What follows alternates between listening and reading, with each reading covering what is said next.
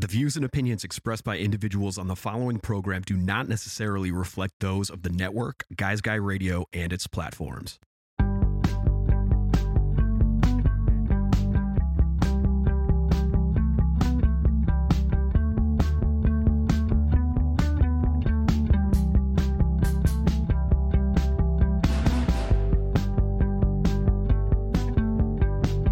It's Guys Guy Radio. Here's your host, Robert Manny.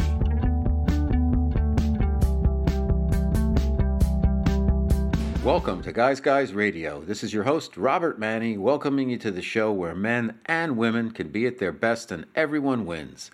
Guys Guys Radio. We're here to inform you, inspire you, empower you, and get you to think and feel, and who knows, maybe even act by virtue of the journeys, stories, experiences, and insights from the guests I bring you each and every week to the show. And this week, the first week of 2022, we've got a very special guest, a returning guest actually, Dan Millman, the author of The Peaceful Warrior and many other books about how to live our best lives. So it's about spiritual quests and how we integrate spirituality into our day-to-day lives. And it's a really terrific honor to have Dan back on the show because he's got a new book. It's just coming out right now. It's called Peaceful Heart, Warrior Spirit, and it's the true story of Dan's spiritual quest. And I think you're really going to enjoy the conversation. Dan traces back to 4 special teachers that he had in his life: the professor, the guru, warrior priest, and a sage. And we get into the meaning of teachers and how to work with teachers and what you learn from different teachers. And also we get into the way of this Peaceful Warrior, his iconic book, as well as some of his other wonderful books, Everyday Enlightenment and many others. And I think you're really going to enjoy it. And Dan is a great guy. He's been very kind to me and to Guys Guys Radio. And I'm thrilled and honored that he's here with us to kick off a brand new year. So how's everybody doing out there? We're into January 2022. Are we optimistic? Do we have New Year's resolutions? I decided to put a New Year's resolution into effect. I am repeating what I did a couple of years ago, which is called the process of elimination diet. What I do is I give up one food or beverage every week, aggregate for a year, and I track it. And I am doing it for a special reason that I'll talk about later in the year, but I'm starting off my first week. The first thing I'm giving up for the entire 2022 is alcohol. And it's not going to be too tough for me because I gave it up a year ago and I managed to get through the year okay. And I'm just going to keep going. So for 2022, no alcohol. I've actually found some replacements for alcohol. And, you know, when you do these diets where you keep a journal and stuff, you really learn a lot about yourself and about your habits. What I learned from giving up alcohol was that half of the joy, if you will, quote unquote joy, from the indulgence is really the ritual, the having that cold mug of something that's like beer in there, or opening the bottle of wine and pouring it into the glass. And it's just as important as the alcohol itself. So I have found drinking non-alcoholic beer has been great because they taste real good. They're light. I don't drink a lot of them. If I have one, I'll have like one. And sometimes I don't even finish the whole thing, but it's like being able to drink, even though I'm not consuming any alcohol. And the same thing for wine, although the wines, it's not quite the same experience because the taste of the wines can be very sophisticated. Not that beers aren't that way, but I'm finding a much more challenging time replicating wine through the alcohol-removed wines that are out there. But it's okay. It's worth it because I'm finding also that the pros from not drinking, for me, I'm not saying it's right for you or anybody else, even though a lot of people get into dry January, I'm finding that the rewards far outweigh the sacrifices, and that I have a lot more energy. It's easier on my wallet. It's easier on my waistline, and I sleep better, and I just feel better. I have a lot more energy. So anyhow, that's my New Year's resolution. I'm going to journal my diet for the year, and I'm going to give up one thing aggregate every week for the year. So maybe I'll give up chocolate next week. I don't know. I have a week to decide. So if you're going to do a New Year's resolution, now's the time to get it going, because before you know it, you're into week 2 and then it's like, ah, I'll just like be positive or something like that, which is great. But I find it's nice to kind of keep track of things and stay on a path, because a lot of times, people say, I'm going to go to the gym now, and they go, and then they fall off by March, or they just don't do it for the whole year. And it's tough, and I totally get it. But if you keep a journal on things and you choose something that you can document, I find that helps. Anyhow, Guys Radio, my very special guest this week is Dan Millman. He's been a friend of mine, a friend of the show. I say friend in quotes because I don't know him that well, but he's just treated me like a friend. He's treated me with respect, and I hold him in the highest esteem and really think he's a real life teacher, a very special global teacher that we've had the opportunity to talk to a couple of times on Guys Radio. I'm going to do it right here, right now.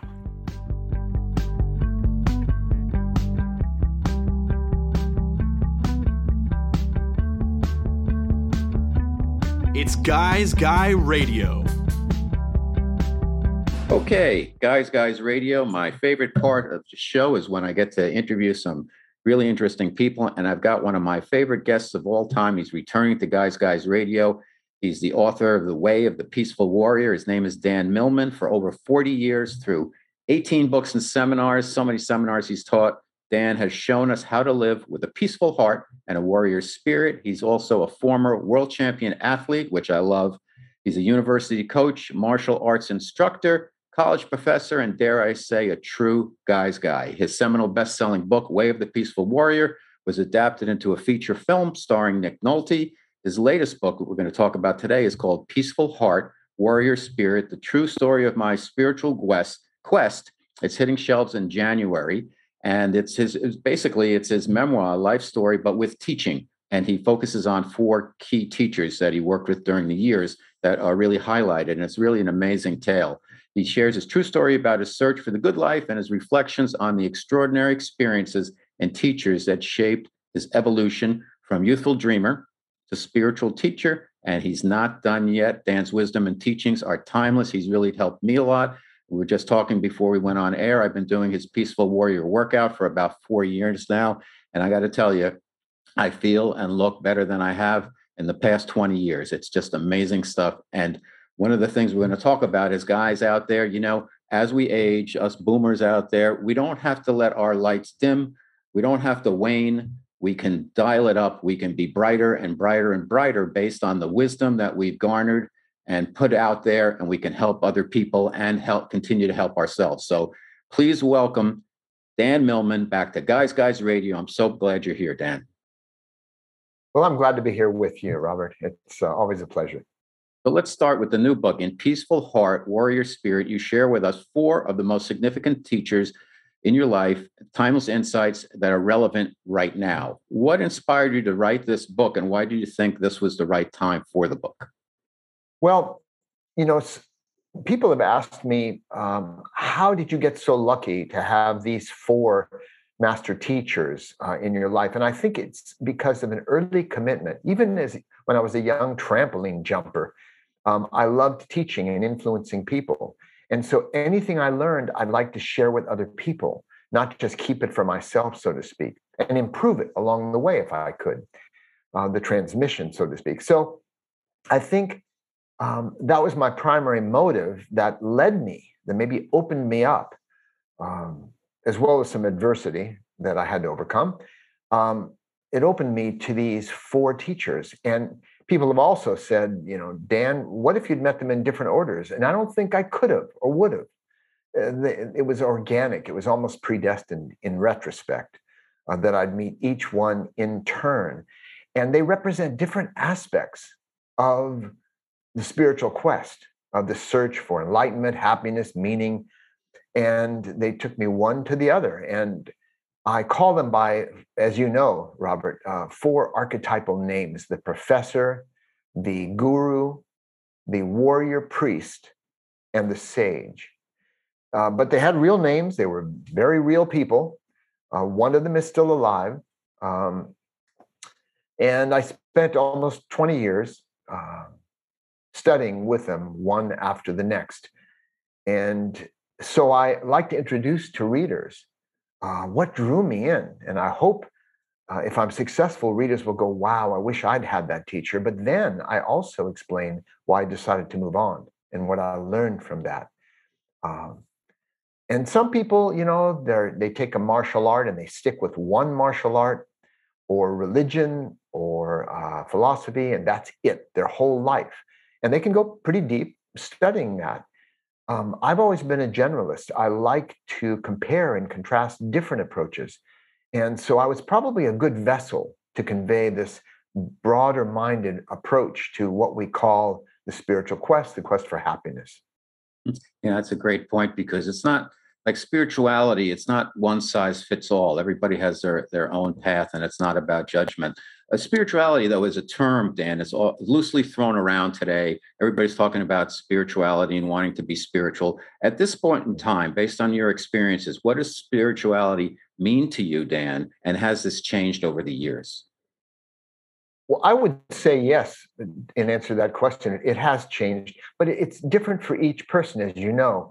It's like love, that can mean many different things: parental love, erotic love, romantic love, and so on. And the same thing with spirituality. Many people associate it with belief or religion, particular rituals or tradition. But when my daughter, who was a voracious reader, when she was 9, 10 years old, she was reading everything. And I once asked her, I said, Sierra, she's now a co-author of mine on one of my books on writing. I said, Sierra, which of the books you've read would you say are your favorite spiritual books? Can you write a list for me? And she wrote out a list of 10 books. And what was notable about that list was not a single one had any metaphysical or religious or new age ideas in it. They were books that inspired her, that uplifted her, that connected her with something that we all want. And that's why in the key terms in the beginning of the book, one of those key terms is spiritual. And I say that which inspires and uplifts. And of course, we know inspire means to breathe in spirit. So, and spirit's all around us. It's funny. Many people go, I wish I felt more spirit in my life, or more beauty, more inspiration. And I ask them, well, does the weather report every morning say 20% chance of rain and maybe 35% spirit out today? I don't think so. I think we swim in spirit. We breathe it. It interpenetrates us. The beauty, inspiration is all around us. But, and we feel it sometimes in moments. But most of the time we're preoccupied with what am I going to do about my relationship, my finances, my decisions I have to make, my physical ailments, and so on. So our attention is trapped by those preoccupations. And we have to travel to another part of the world to kind of wake up for a few moments and look at the world again with the eyes of a child and go, wow. When I'm in Europe, I go down the street in a trolley, a new experience. And I say, look, a laundromat. It's just a laundromat, but that's an adventure when you're in Europe. You probably experienced that. Sure. So I think that's the whole idea to me of spirituality, is that which uplifts and inspires us and connects us to the numinous, to the transcendent. A terrific point, because so many of us, we fall into the trap, and it's understandable that we're reacting to life, reacting over and over again. It's like a Xerox copy, instead of being in the moment and experiencing life and letting spirit experience life through us moment by moment, and just being like right here, right now, and not being concerned about the other stuff. Sure, we all have problems, but we have to be present. And I think nowadays it's tougher than ever with so much going on. Dan, you identified 4 of your many teachers and shared tales and experiences with each of them that helped you grow and live your best life. Each had his own style of teaching, and each one affected you in a different way. And as men, they had their own issues to deal with along their personal paths and journeys. How did you select and choose these 4 mentors out of the many teachers you've worked with, including just the day-to-day people and experiences of life itself? Mm-hmm. Well, I wouldn't have written the book if it were just about me, for example. But as you noted, I wanted to share and illuminate, shed light on everyone's path, this universal aspect of the path. And so I need to acknowledge in some of my books, there are female teachers. In one of them, there's a Hawaiian kahuna named Mama Chia. And one of them is a timeless woman sage I meet up in the mountains. And my wife and others have been role models. So there are many women in my life as well. But as happens, these 4 primary mentors were all men, and they dealt with male issues in their own way. And in fact, one of the central themes I repeat several times in the book is that every teacher is human and every human has flaws. So what we don't often grasp is a teacher can be an enlightened master teacher and still manifest issues of their own. In fact, well, I don't want to give away too much from the book, so I'm trying to avoid spoilers. But one of them took a technological approach, a step-by-step approach to doing various practices and then experiencing what those practices, where they lead, a clarification of consciousness, deeper self-knowledge, more physical vitality. Through the professor, gave us breath work, 50 different kinds of meditations. And I mean different kinds, different types of meditations for different purposes. Body work, profound body work. Like in Way of the Peaceful Warrior, I talk about this bone massage that my literary mentor Socrates taught me in that book. But I learned that from the professor, based on the Mongolian warriors had a way of trying to clear fear-produced tension from the body before and after they went into battle. So we learned many fascinating, esoteric, deep, profound, well-integrated exercises. And that was said to lead to enlightenment. That was the promise. But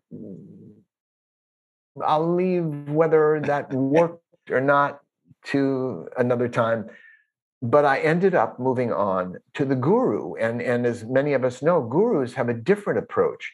Those who are true masters, illumined masters who were vanished, the ego is vanished, and the divine, let's say, the source, whatever we want to call it, shines through. It's surrender to that divine through the personage of that teacher. And that's how the guru worked. He once said, I'd rather beat you with a stick than teach you to meditate your way to enlightenment.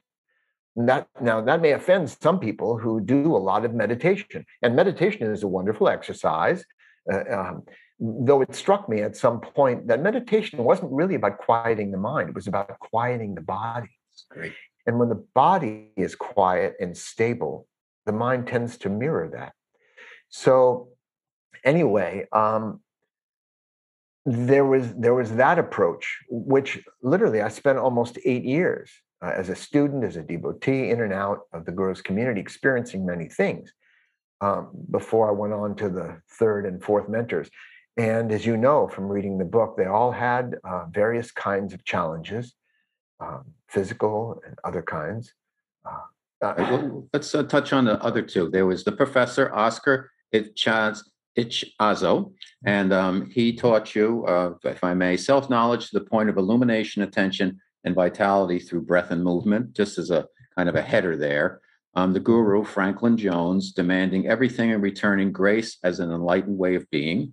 And then you moved on to the warrior priest, Michael Bookbinder, validation, opening new vistas. And along the way, for instance, with the guru, that's when you created the Way of the Peaceful Warrior. I mean, there's many renditions of that you rewrites and everything, but it seems like that came out of that period. And then when you were with Michael Bookbinder, you did Peaceful Warrior Workout and Life Purpose System, the life you were born to live.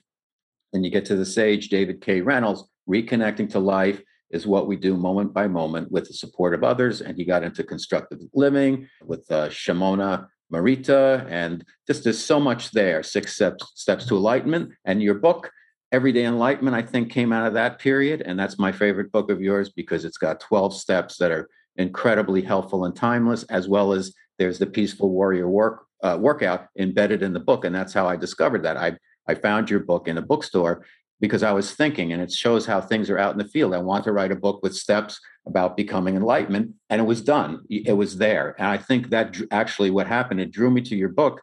And then I got out of it, the Peaceful Warrior Workout, and I got a bunch of whole whole bunch of other ideas, but it seems like when the student's ready, the teacher shows up, and it certainly was the case in your life, and I'm experiencing the same thing. Could you talk about that a little bit for our listeners?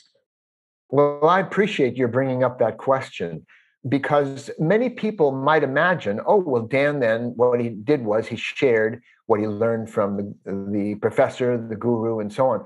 And there were periods of time where I started sharing some of what I'd learned, but I realized they were containers that needed to be done within that tradition from that person. I didn't try to teach Oscar's material. It had to take place in a particular way. But I gave people samples so they might want to do that training.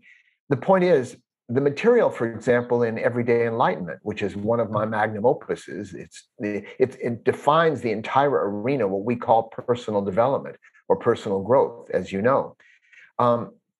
And that didn't come from any of those teachers. That they actually planted seeds that insight that inspired new insights. So what I share is my own unique expression. I couldn't match the professor, what he did, nor am I trying to attract followers as a guru who just sit with me. I don't do that. And the warrior priest was quite an adventurer, and it would be hard to match his charisma and his nature. He had his own style. But the summation of all of them, including the sage, I ended up, well, as my old literary mentor and muse, Socrates, once said, Dan, some people launder money. You launder spiritual teachings. So I try to express things without jargon or beliefs in a way that is practical, can be used in everyday life. And so they inspired what I teach rather than my parroting their words. However, as you point out, and as I say in the book, yes, I wrote Way of the Peaceful Warrior 14 years after meeting that old fellow in the gas station who inspired the character of Socrates. And it was after my time with the professor, Oscar, and it was, well, toward the tail end of my time with the guru, again, after 8 more years passed. That's when I wrote Way of the Peaceful Warrior, somehow, using some autobiographical elements with some fictional elements I wove together to create a book to share what I learned in a way that people might relate to. And it turned out many of them did, several millions of them did. And yes, all the books that followed at least have a touch of the influence, as you pointed out, very strongly. Now, of the different, of the warrior priest, to finish the sentence, and the sage. But I have to say that the one of my best-selling books, The Life You Were Born to Live, with a life purpose system to clarify some of the core issues of our lives, that came from several nights of lectures by the warrior priest. And I took careful notes and typed them up right afterward. And I had a total of 20 pages of notes. When I wrote The Life You Were Born to Live, about 9 years later, it was a 450-page book because it's a reference work with all the life paths. So I did expand from my own insights after working with this material, not just publishing his 20 pages of notes. Mm-hmm. So again, I want to emphasize that this approach to living I call the Peaceful Warrior's Way is I owe a debt to these 4 mentors for opening me up to sharing what I've always wanted to share. One more thing I might mention, Robert, is that, as I mentioned in the book, I was really into self-improvement. When I was a young boy, I learned all kinds of skills. I mentioned with the bullwhip and frisbee throwing and juggling and ventriloquism and memory courses and speed reading. And one day though, I stopped short and I said, no matter how much I improve myself, only one person benefits. But if I can use that self-improvement to share with others, to influence other people. That made my life more meaningful. And so that's what I've been doing ever since. That's been my commitment.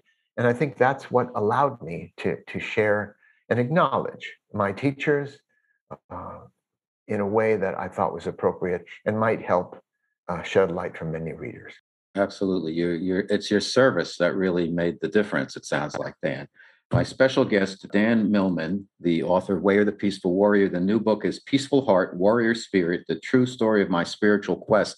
We talked about the four mentors that you chose for this book. Was there, and they had their problems, one in particular had some issues, but was there a connective tissue between the four of them that impacted your final selection as to these were the four mentors that I want to focus on for this book? Well, yes. And to completely answer what you brought up before, you said, why these four? I don't know why these four. It seemed like synchronicities in many cases. I described how I met the warrior priest just by coincidence. Often it seems to happen like that. Looking back, it was like, wow, if I just made a right or instead of left turn, I wouldn't have met them. So I didn't use them for this book. It's not like I've had 20 major teachers and I only chose these four. Yes, I've had many role models, male and female, in my life. My teammates, my gymnastics teammates at Cal, who are heroes in their own way, admirable people. I've met many people who were role models, and I mentioned that in the book as well. But rather than scatter it all over, because we've all met role models, we've all had teachers who inspired us. A few we remember maybe from school, but also in everyday life. We've learned from our parents positive and maybe negative examples as well. So I didn't just choose them arbitrarily to include in the book. These stood out in my mind above other role models and teachers. So, as I said, I called a friend when I was traveling around the world on a grant as a college professor. And he said, Dan, I just finished this amazing training. You got to drop everything and do it if you can. And it turned out in that moment, I could do just that. So I delayed my travels around the world for 40 days. And I took up the Oscar's first training, 40-day intensive, 10 hours a day. And because of the group process and the way it was put together, it really accelerated my evolution. I learned things that many people don't learn in a lifetime, or several maybe. But that all happened because I happened to call my friend, and at the right time. So again, this isn't my way of telling people this is what you can do. I'm not trying to lay out a clear trail of breadcrumbs, even though that's my hope. I think in reading about my experiences with these particular teachers, I think the reader, this is what I'm hoping, will gain a vast perspective. And in a way, it's a cautionary tale, too, about the constant searching, the constant seeking, and how I finally came to rest. And so even though the specifics are not, maybe won't mirror what other people have done or gone through, people will relate to many aspects of the search and in their own life. And one of the fundamental aspects of what I teach is that there is no best teacher. I'm not saying my mentors were the best, but they were pretty good. There's no best teacher, religion, path, diet, exercise system, martial art. There's only the best for each of us at a given time of our life. And life is an experiment. We have to see what works for us. And those teachers apparently were the best for me at that time. And I'm very happy to have put in the work so I could share it in a way that might touch other lives. Well, you did a terrific job. I really enjoyed the book. I read it over the weekend. Peaceful Heart, Warrior Spirit. Let's talk about one of your very, very special and most important teachers, Socrates, the character of the old man you met at the gas station in your book, Way of the Peaceful Warrior. You come out and tell us now that Socrates is really you. I'm assuming your higher self, your guardian angel, whatever, your conscience. Talk to us a little bit about Socrates, what he is and what he means to you, and how you keep working with Socrates today. Well, that's a lot. And I don't want to, really give a spoiler of any kind Sure. for people. I like to surprise them when they read the preface. But I have been very straightforward. I found the books of Carlos Castaneda. Remember him I read them many all. years ago?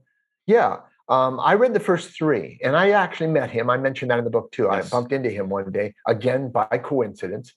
Um, and he insisted the books were true. Right. I don't believe it for a moment. I really don't. But he created such an evocative reality, a separate reality, so to speak, that his book seemed real. And the difference between us is I've been straightforward from the start of letting people know Peaceful Warrior was autobiographical fiction. It's semi-autobiographical. It does tell, and people who read Peaceful Heart Warrior Spirit, the true story. There's no fiction in it. It's what actually happened to me the best as I can express it. So I've been straightforward that book was kind of a new genre. I never called it a memoir. This new book is memoir. Yes. But you base it on memory, not make up stuff. Even though you have to reconstruct some memories, as we all do. So I was straightforward about that. And I did say that it was difficult to know, even from the preface or the introduction to Way of the Peaceful Warrior, my first book, I said it was difficult to know where he ended and life experiences began. I was hinting at that time. And he was a powerful figure in my life based on an actual cosmic old guy I met in a service station about 3 a.m, as depicted in the movie version of the book too. He didn't look like Nick Nolte though. I have to tell you, but Nick was terrific in the role. So he became the archetypal mentor representing the two I had met so far and trained with. And while I was working on the book, I wrote Peaceful Heart Warrior Spirit, the new book. I wrote it in 9 drafts, 9 full rewrites. And each time it changed, it transformed. I took a 500 page shaggy hedge of a book and turned it into a bonsai of just over 200 pages. I don't like to take up too much of readers' time. I like to put what I need to. People say, how do you know your legs are long enough? I say they reach the ground. In the same way, a book is long enough because it is cover to cover. So I had to do a lot of work. And in that process, my daughter, again, Sierra, now Joy, my wife Joy, has always been my first editor. She read every draft, gave me feedback. And as you know, she added commentaries in the book. Yes. So people get her take on what was going on as well. But only about 10 pages of the 200-page book. But she also served as a kind of editor and helping me glean it down from this massive self-indulgent overwriting, which I usually do first drafts. And Sierra, my daughter, said, "Hey, Dad, wouldn't it be fun if you had some dialogues with Socrates in this book?" And it immediately struck me, wouldn't that be fun? Especially after the small revelation I offer in the preface.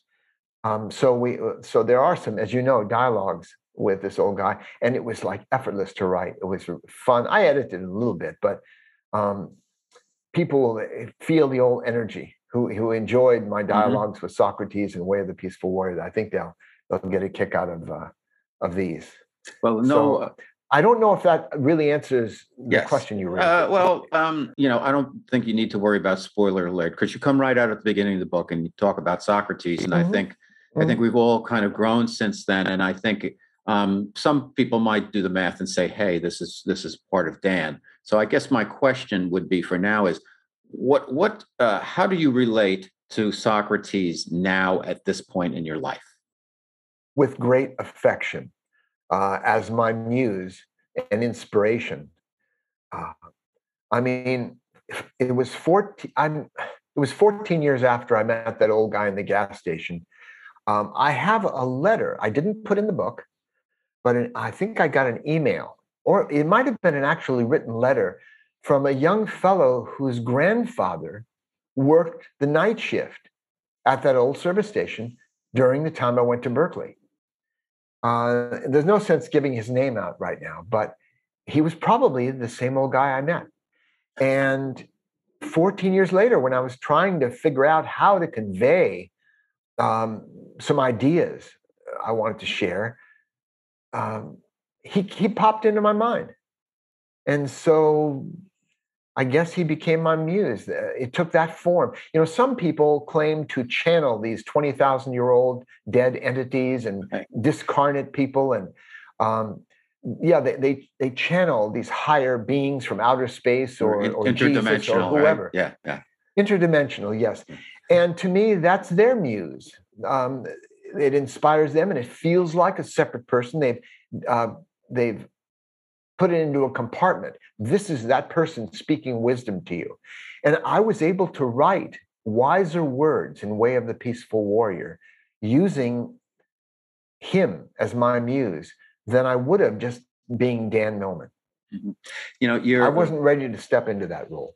I want to help out the guys out there. And one of the things that really impresses me about you that I could relate to is beyond the fact that you try a lot of different things, but you're a persistent person, and you are a perfectionist in a way, to a point. And athletics have always been kind of a grounding point for you. Could you talk to us about the importance particularly for guys, getting in touch with their body as part of their overall spiritual development, just life journey, etc.? Because many times, and of course, in today's day and age, you can do so many things remotely. You almost never have to get up or leave the house. You just sit behind your computer all day. And a lot of people do that. And I don't think it's really what was intended for us. And I always feel that, you know, getting outside every day, you got to get outside. You got to put your feet on the ground. You got to take a breath of fresh air. You got to look at the back of the leaves. You got to listen to a bird chirp. You got to stay in touch with that stuff. How important was athletics? I think it's related to all of that, but to your development as a person and being able to become such an effective teacher. Boy, so much came up for me during your question. Pop. I don't know where to start. Let me start here. In the movie Zorba the Greek, Anthony Quinn plays Zorba.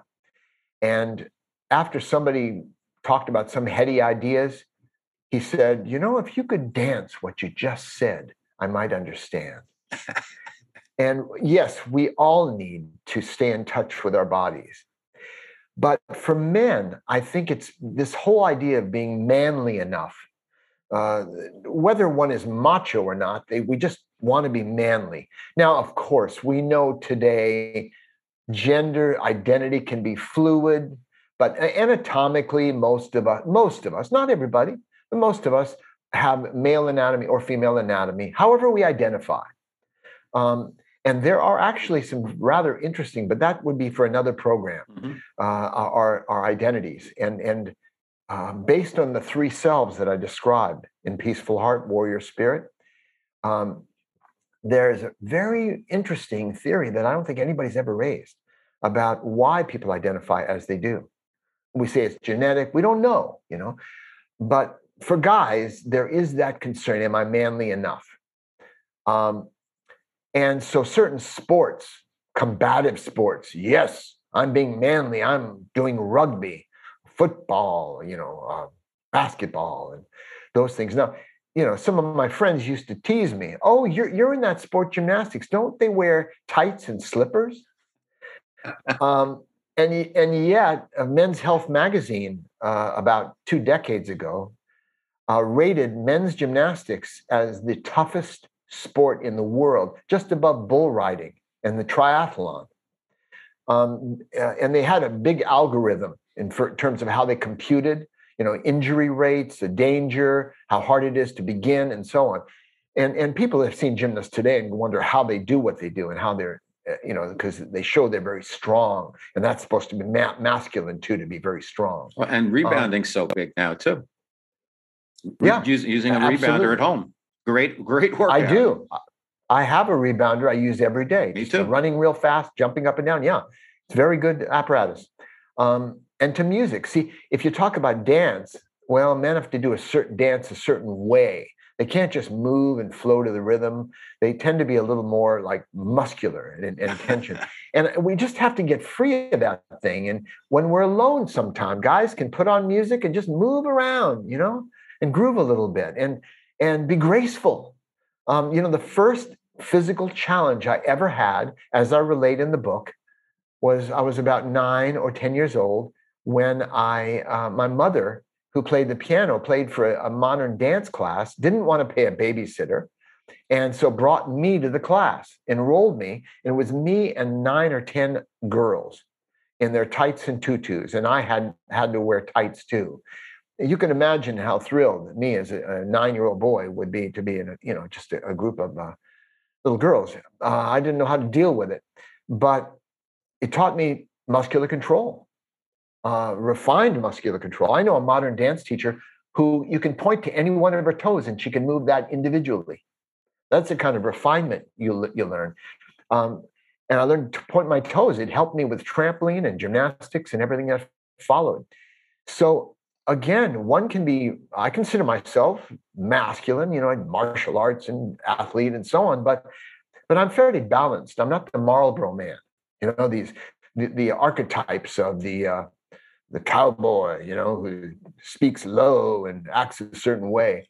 The samurai, who march around going, yosh, they have a very hyper masculine, if you've seen the samurai movies, Toshu Mifune and so on, and where the geisha, the women act like little girls, covering their mouth, going tee hee hee. And it's like hyper gender separation, where we need to find a balance. And I think it's healthier, actually. So that may be a bit of a tangent, but it's part of my character as it developed.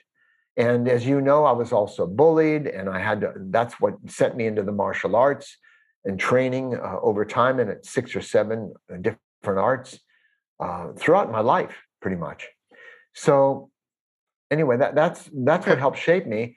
And I thank you for asking the question that sent me off in that wild goose chase. In another way of helping guys, Dan, and I just have a few more questions. I know we're jamming on time.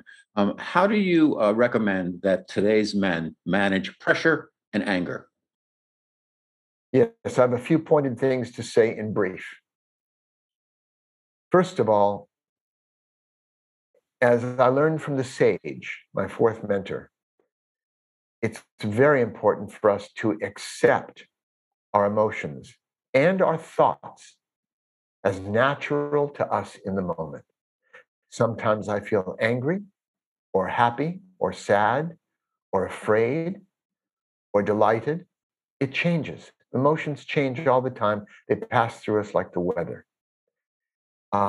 I spoke at San Quentin prison once to a number of inmates. And one of them came up to me and said, Dan, I have a problem with rage. And I looked at him and I looked up at him. He was a big guy. And I said, no, you don't. And he said, yes, I do. And I said, no, you don't. He said, yes, I do. He was getting pretty upset. And I said, no, rage is not a problem. It's like an emotional storm. The problem is what you do when you're enraged. And a light bulb went on for him because he couldn't control his emotions. Emotions change all the time. We can't will ourselves to feel differently from the way we do in the moment. There are occasions we've snapped out of it, gotten distracted, but usually not. But he could get a handle on what he did, how he behaved. And so when he got out, we formed a strategy. When you get out and your wife makes you crazy again, slam the door while you're leaving the room. Express yourself that way so you can't hurt your wife anymore if you're in a different room. So he learned a strategy for changing his behavior. And anger management courses don't stop anger. They change behavior. You learn to count 10. You do strategies, whatever it is. So in terms of anger, it's fine to be angry. I'm angry sometimes. I feel all these things sometimes. But the question always becomes, what will you do? Will you let impulse just take over? Or will you acknowledge you have anger, honor it, solve the problem. What is creating the anger? And fix it. Maybe you're justified in your anger, but you don't have to behave in an angry fashion, in an impulsive fashion. And that we do have control over. I learned that from the sage. I knew that, and yet, André Gide, the great philosopher, he once said, everything that needs to be said has already been said, but it needs to be said again because no one was really paying attention. So what I'm doing is phrasing things in a certain way, as the sage did, offering these reminders of what we already know, but we tend to forget. And as far as pressure and stress go, we can't control stress. There are situations we'll meet that are stressful. But I'll tell you this, stress, while being relaxed, is very different from stress while being tense. And as it happens, even though we may not be able to control stress or pressure situations, we can take a deep breath. We can shake loose and relax our body. Everyone can control that. We can relax the body and take a deep breath. And can you imagine saying, oh, I'm so stressed right now. But at the same time, our body is relaxed. And that can reduce or eliminate many of the negative effects of stress. So yeah, let's go through stress together. I get stressed sometimes, but I'm relaxed. I've learned to do that. And that's what I advise.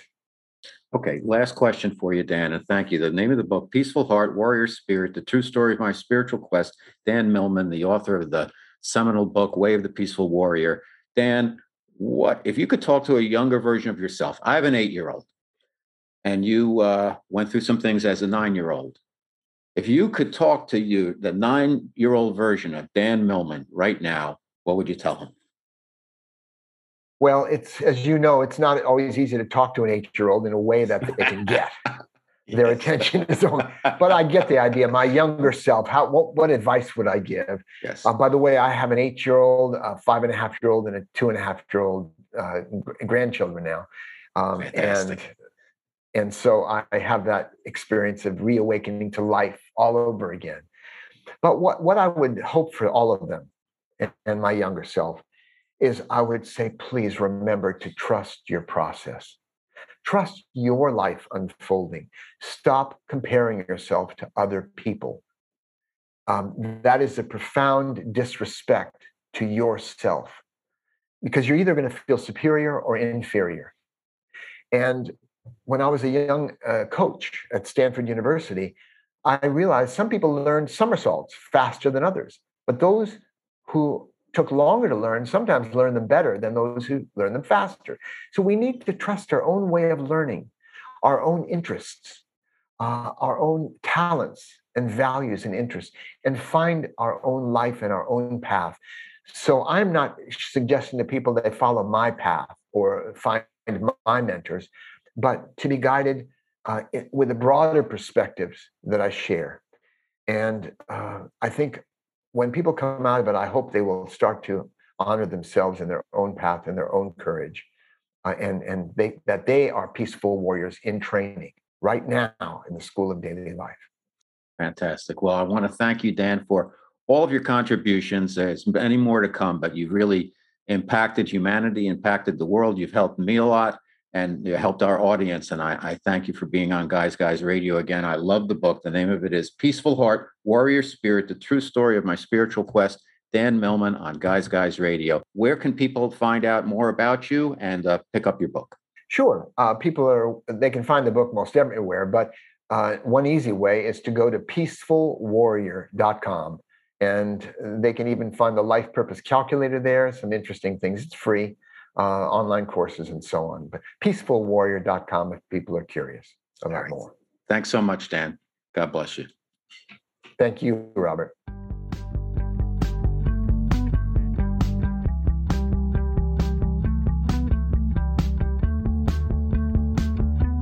It's Guys Radio. Okay, what a fantastic conversation with a real teacher, Dan Millman, and a man that I truly admire, and for his kindness, for his warrior spirit and peaceful heart. And the name of the book is exactly that, Peaceful Heart, Warrior Spirit, The True Story of My Spiritual Quest, Dan Millman. So what did we learn from Dan today? I think we learned a number of things, but number one, I think Dan identified 4 of his teachers, mentors, if you will, that he worked with over the years, the professor, the guru, the warrior, priest, and the sage that we discussed. And I think the point there is that we don't have to lock into one teacher. A lot of times we find in life, I know what they say, when the student's ready, the teacher shows up. But teachers can come and go, and sometimes we change, and the teachers change, and we're all people. So we don't have to just put all of our eggs in the one teacher or mentor basket. I think it's good to evolve, and as our teachers evolve, we can evolve, and that doesn't mean we're not learning from them, but it doesn't mean that we have to just follow one person for throughout our lives. I mean, we change, they change. The most important thing is to really trust yourself and keep on learning, and that seems to be the best way to move forward. Just always believe in yourself, trust yourself. If it doesn't feel right, don't do it. If you feel like you're losing connection with your teacher, be thankful for what you got out of your teacher, and it's okay to move on. It's okay to stay with them if you're comfortable with that. But most importantly, the one who is going through the journey is you. So enjoy it. So Guys Radio, we're here every Wednesday evening at 8 p.m. Pacific Time on KCAA Radio here in Southern California, 102.3, 106.5 FM, 1050 AM. The podcast on my YouTube post every Thursday worldwide. The YouTube, you just Google my name or put in my name, Robert Manni, when you get to YouTube, and it'll take you to Guys TV, which is my new YouTube channel. If you want to watch the interview, you can watch it there. If you want to listen to the entire show, my opening and closing, you can check it out on KCAA or my worldwide podcast, Guys Radio. Additionally, the KCAA show rebroadcasts every Sunday in prime time at 6 p.m. Pacific Time. So you can catch us twice on KCAA. You can catch the podcast whenever you want. You can stream it. You can listen live. You can download it. You can watch the interviews. Hey, there's no excuses for you not to subscribe to Guys Radio, our YouTube channel, on Apple, and just follow us. And I thank you so much for your support. So you can also catch me on my website, robertmanni, MANNI.com. I've got over 300 blog posts, everything about life, love, the pursuit of happiness. You can also download 3 free chapters of my novel, which is the source material for everything Guys Guy. It's called The Guys Guide to Love. It's about guys, and it's about 2 guys in particular who work in advertising in New York City, and they compete for love, sex, power, and money. It's been called the male successor to Sex and the City. From what I've been told from the readers, everybody has fun with the book because it's a real romp. There's savvy women, there's flawed men, but also the story is really about something, and there's something to take away from it. So I really hope you'll enjoy it. I've gotten wonderful reviews and a lot of kind comments from people and messages, and I'm planning on some other books coming out in the next year or so. So hang in there. There's going to be more. But in the meantime, there's 300 blog posts on my website, and you can download 3 free chapters of the book. And if you want to pick it up, you can get it, the physical copy or digital, whichever easier and best for you. Also, all over social media, Facebook, Twitter, Instagram. I don't do TikTok, and I'm just Snapchat. I'm sticking with those 3 for right now. We'll see how it goes, but we've got a lot of great things planned for Guys Radio this year. I'm getting very close to that 500th show. We're talking to a couple of different guests for that.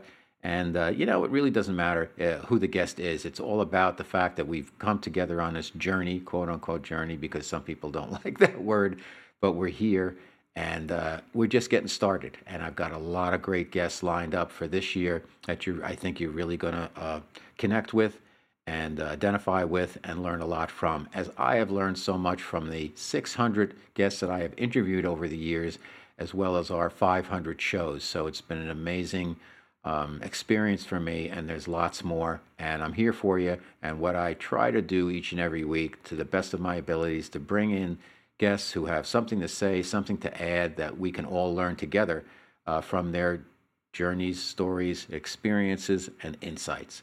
So Guys Radio, I'm going to see you here next week, And until then, as I always like to say, well, first of all, Happy New Year, but as I always like to say, guys, finish first.